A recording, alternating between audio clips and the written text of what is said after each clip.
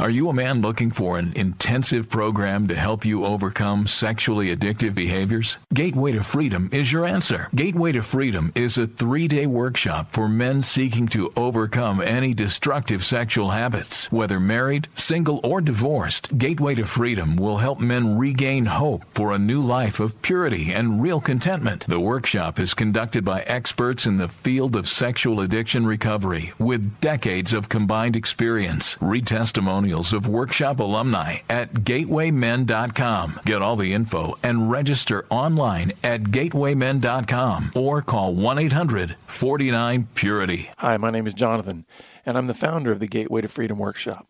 I want to invite you to join us at our next workshop coming up August 10th through the 12th in Florida, just outside the most magical place on earth, Orlando. So call us today at 1-800-49-PURITY. That's 1-800-497-8748 or visit gatewaymen.com.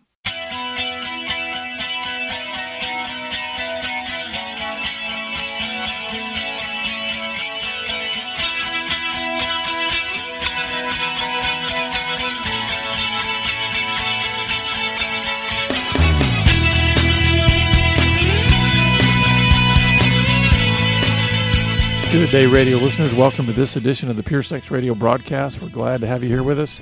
My name is Jonathan, and I'm here with Stephen. How are you, my friend? I am blessed. Thank you for asking. Well, good. I want us to just dive right in since we had the last episode when we were talking about this issue of emotional training for men.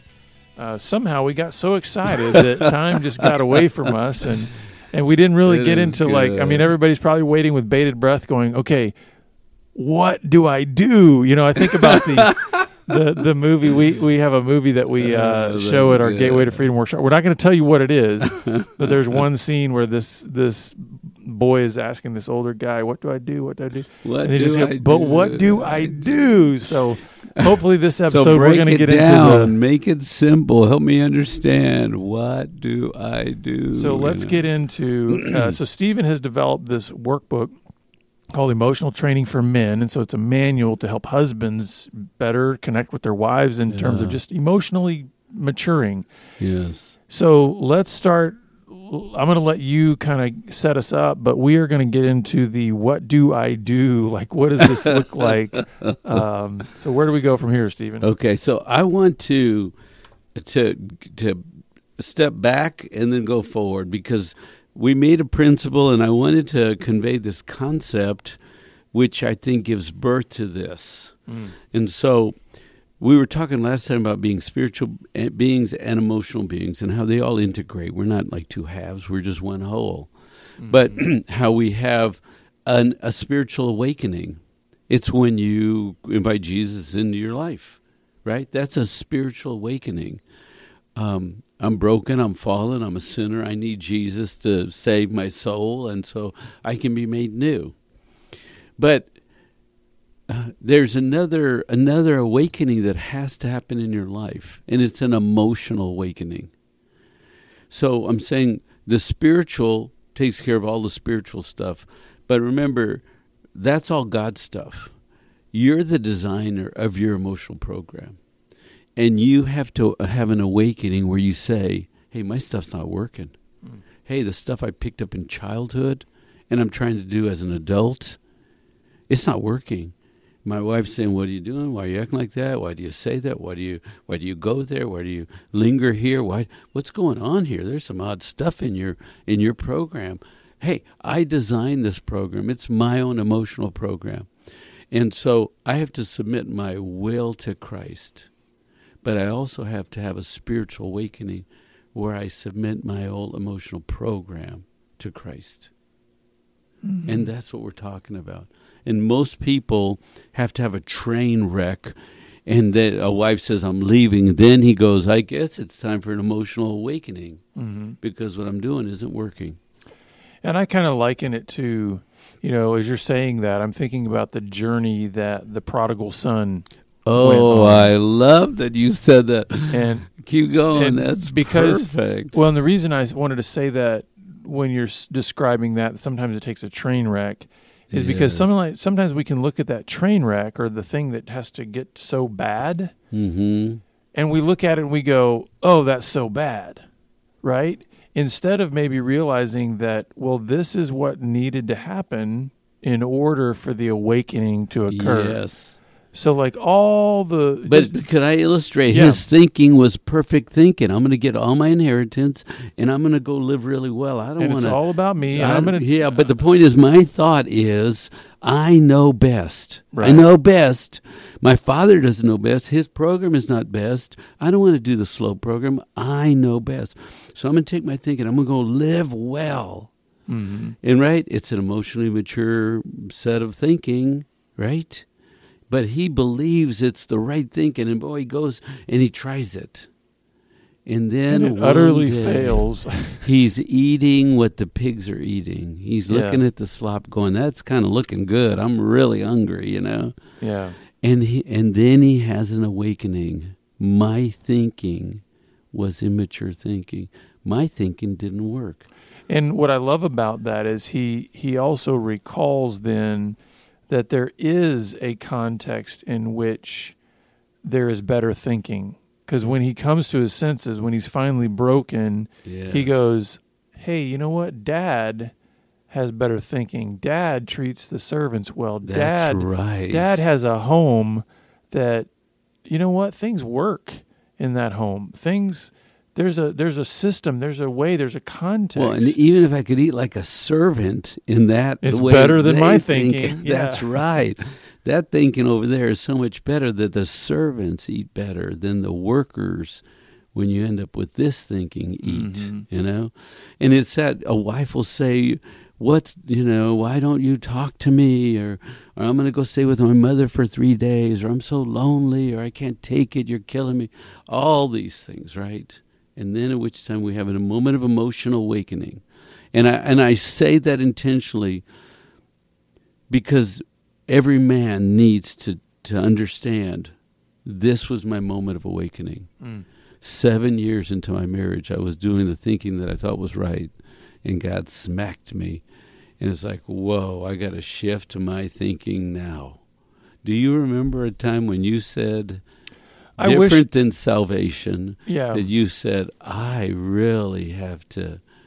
I mean, there are some watershed moments, but and I wish I could say that my awakenings are done with. No, they're never done. There's always new layers where I go, no, that's true. I just hit a new challenge, a new challenge to my thinking. Yes. That I'm realizing I got to grow in. Now, do you remember the first time you realized... I've got to shift my beliefs. Well, I cannot continue thinking the way I've been thinking. The easy moment was the moment when my wife left. Oh, okay. That was a massive awakening, not only to the relationship issues because I thought it was over, but to the realization that my thinking has got me to this point. Yeah, that's it right there. You got it. That's your moment of emotional awakening. And I actually love the way that the 12-step community communicates this because, when you come into a recovery environment that maybe is 12-step oriented or based on the AA model, one of the sayings that they have is they say, now understand, it's your best thinking that got you here to this point where you're going, I'm out of control and I need help. Yeah. And that was a huge statement in the recovery environment that helped me realize, you know what? I thought I was pretty smart.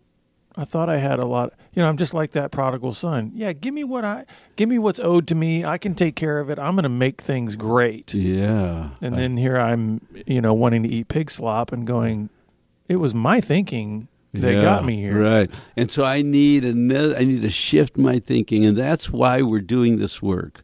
Because there are tens of thousands of men out there right now saying, I have got to shift my thinking. I am not succeeding in life. I don't have happiness. I don't have joy. My marriage is a mess. My family's hurting. I'm the leader here, and I don't know where to go. And so thus this material broken down step by steps. So it's a 49-day program, and I love the number 40 because it's such a God number from the Bible. But then I thought there's 7 days in a week, and I had 7 emotional words. So it came out to 49. But I still wanted to use some God numbers, Yeah, well, and now, the pushback that I gave on Stephen when he first did that, I was like, listen, there's got to be a Sabbath rest in there. There's got to be some.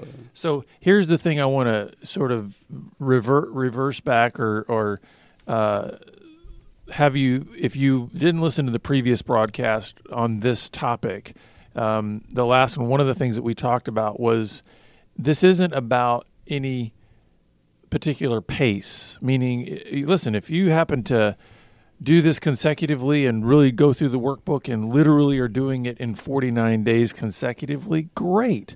But, you mentioned one guy last time who had done the 40 Days of Oneness workbook, which is a devotional sort of for husbands and wives. And one guy was telling you, I'm hyperventilating. This is overwhelming. I can do 1 day a week. That's it, yeah. So here's the thing. This is about, you have put 49 days of material together, 49 sessions of materials together. The issue is not the speed at which you get through the material. The issue is at which, how deeply does the material get into you? Yes, and into your marriage. That's right. So let's start unpacking what the material actually looks like. Well, here's who should buy this workbook. If you are ready to admit that you're emotionally underdeveloped, this is it. If you're in a relationship crisis and you need a tool, this is it. If you know you need to change, or you're asking, how do I grow emotionally? Then that's what this is, a simple breakdown, daily exercises.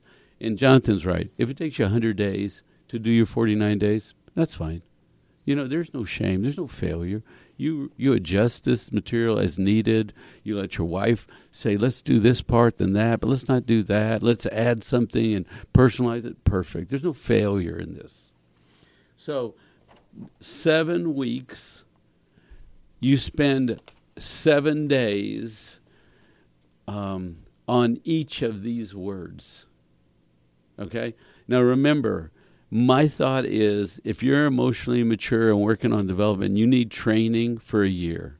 Or as Jonathan would say, discipleship for a year.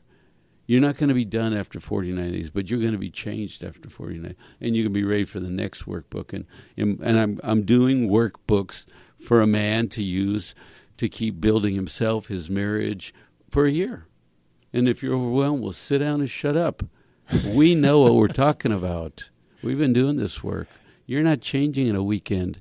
You're not changing in a week or a month.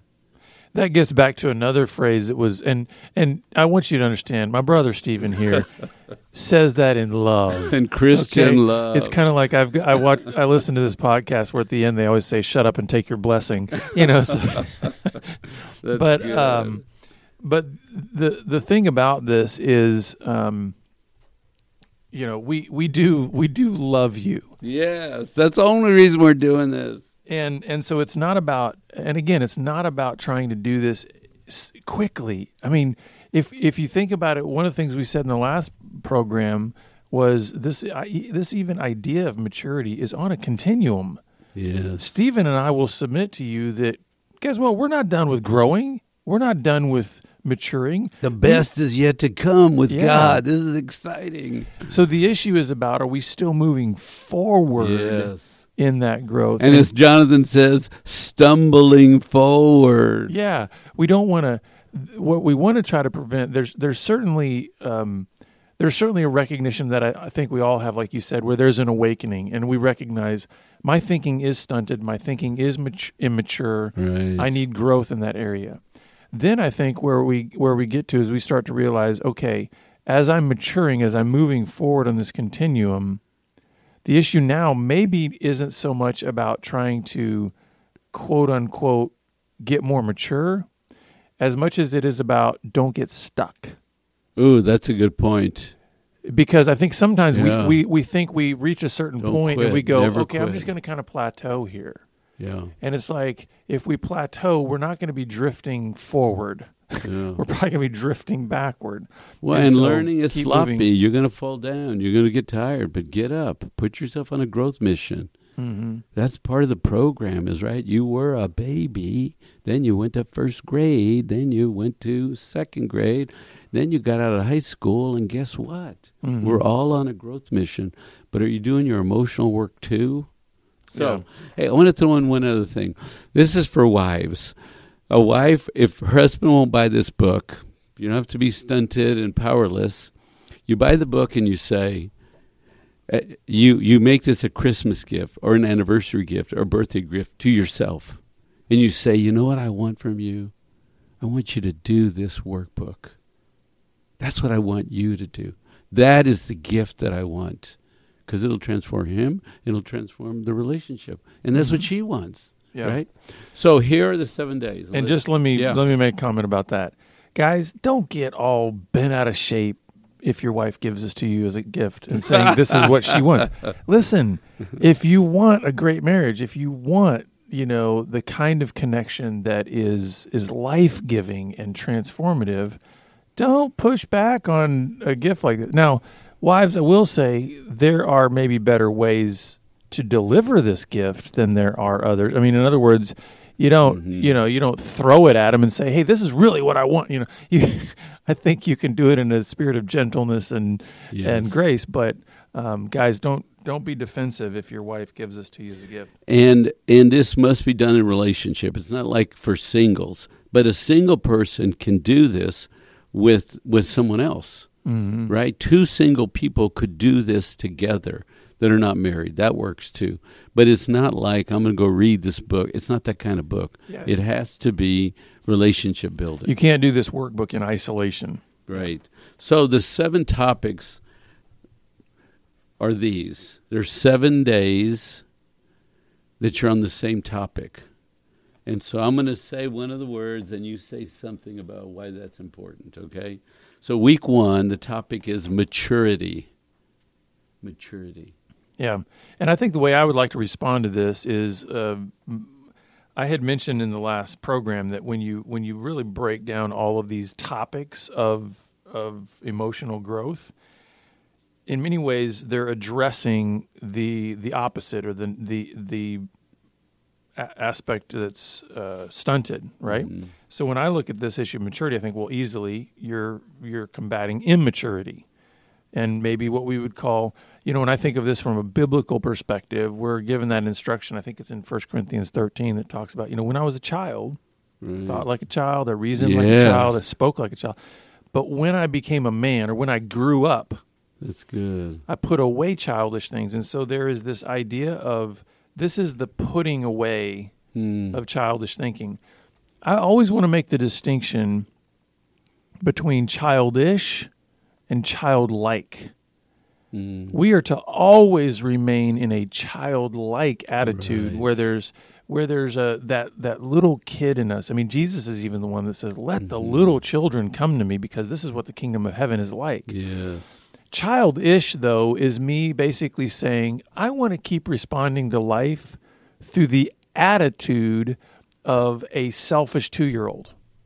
Yeah. I want to be 2 years old forever. So when I hear this word maturity and say, we're going to spend 7 days unpacking the idea of maturity, it's to combat that childishness. It's like, let's grow up. So then the second one is this, learning. Mm-hmm. Open to learning, a heart of learning. Why?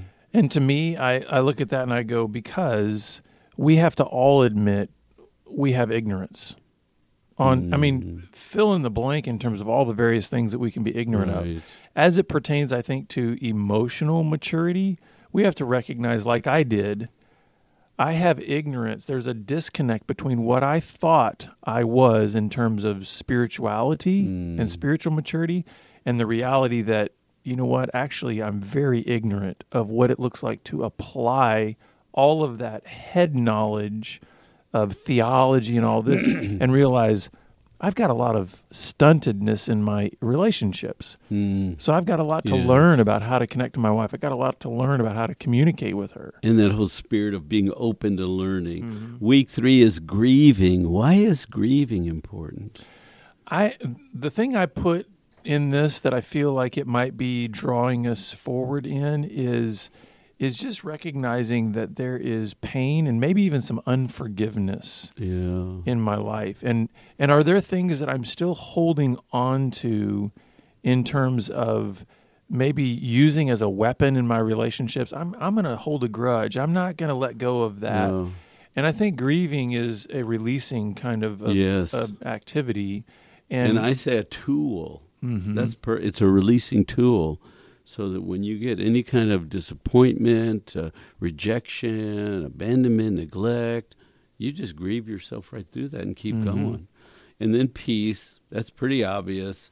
Why we work on peace for 7 days in our being, talk about it in our relationship. Then gratitude would be the next one. Week 5 is gratitude. Yeah, and for me, for me personally, the way the gratitude piece works is it directly combats my anger. I have found that anger and gratitude in my life are mutually exclusive from one another. In other words, when I'm clinging to anger, I cannot simultaneously be grateful. But when I am expressing gratitude, I can't be in any kind of unrighteous anger. So it's like, I want to pursue gratitude because I don't want to be an angry guy. Oh, that's good. So it's... And what a grateful heart means the opposite of an angry heart, right? Yeah. So week 6 is about rest, just focusing on quieting and resting. And for me, the way that manifests, I think, in terms of the trying to mature emotionally is... Rest combats my sense of either overwork or control. Because I have found that when I'm trying to control outcomes, I don't have restfulness in my spirit. Because I'm driving. I want to ensure that this fill in the blank happens. And it's kind of like I've learned, and I'm still on this learning journey, but that I really don't have a bit of control over outcomes.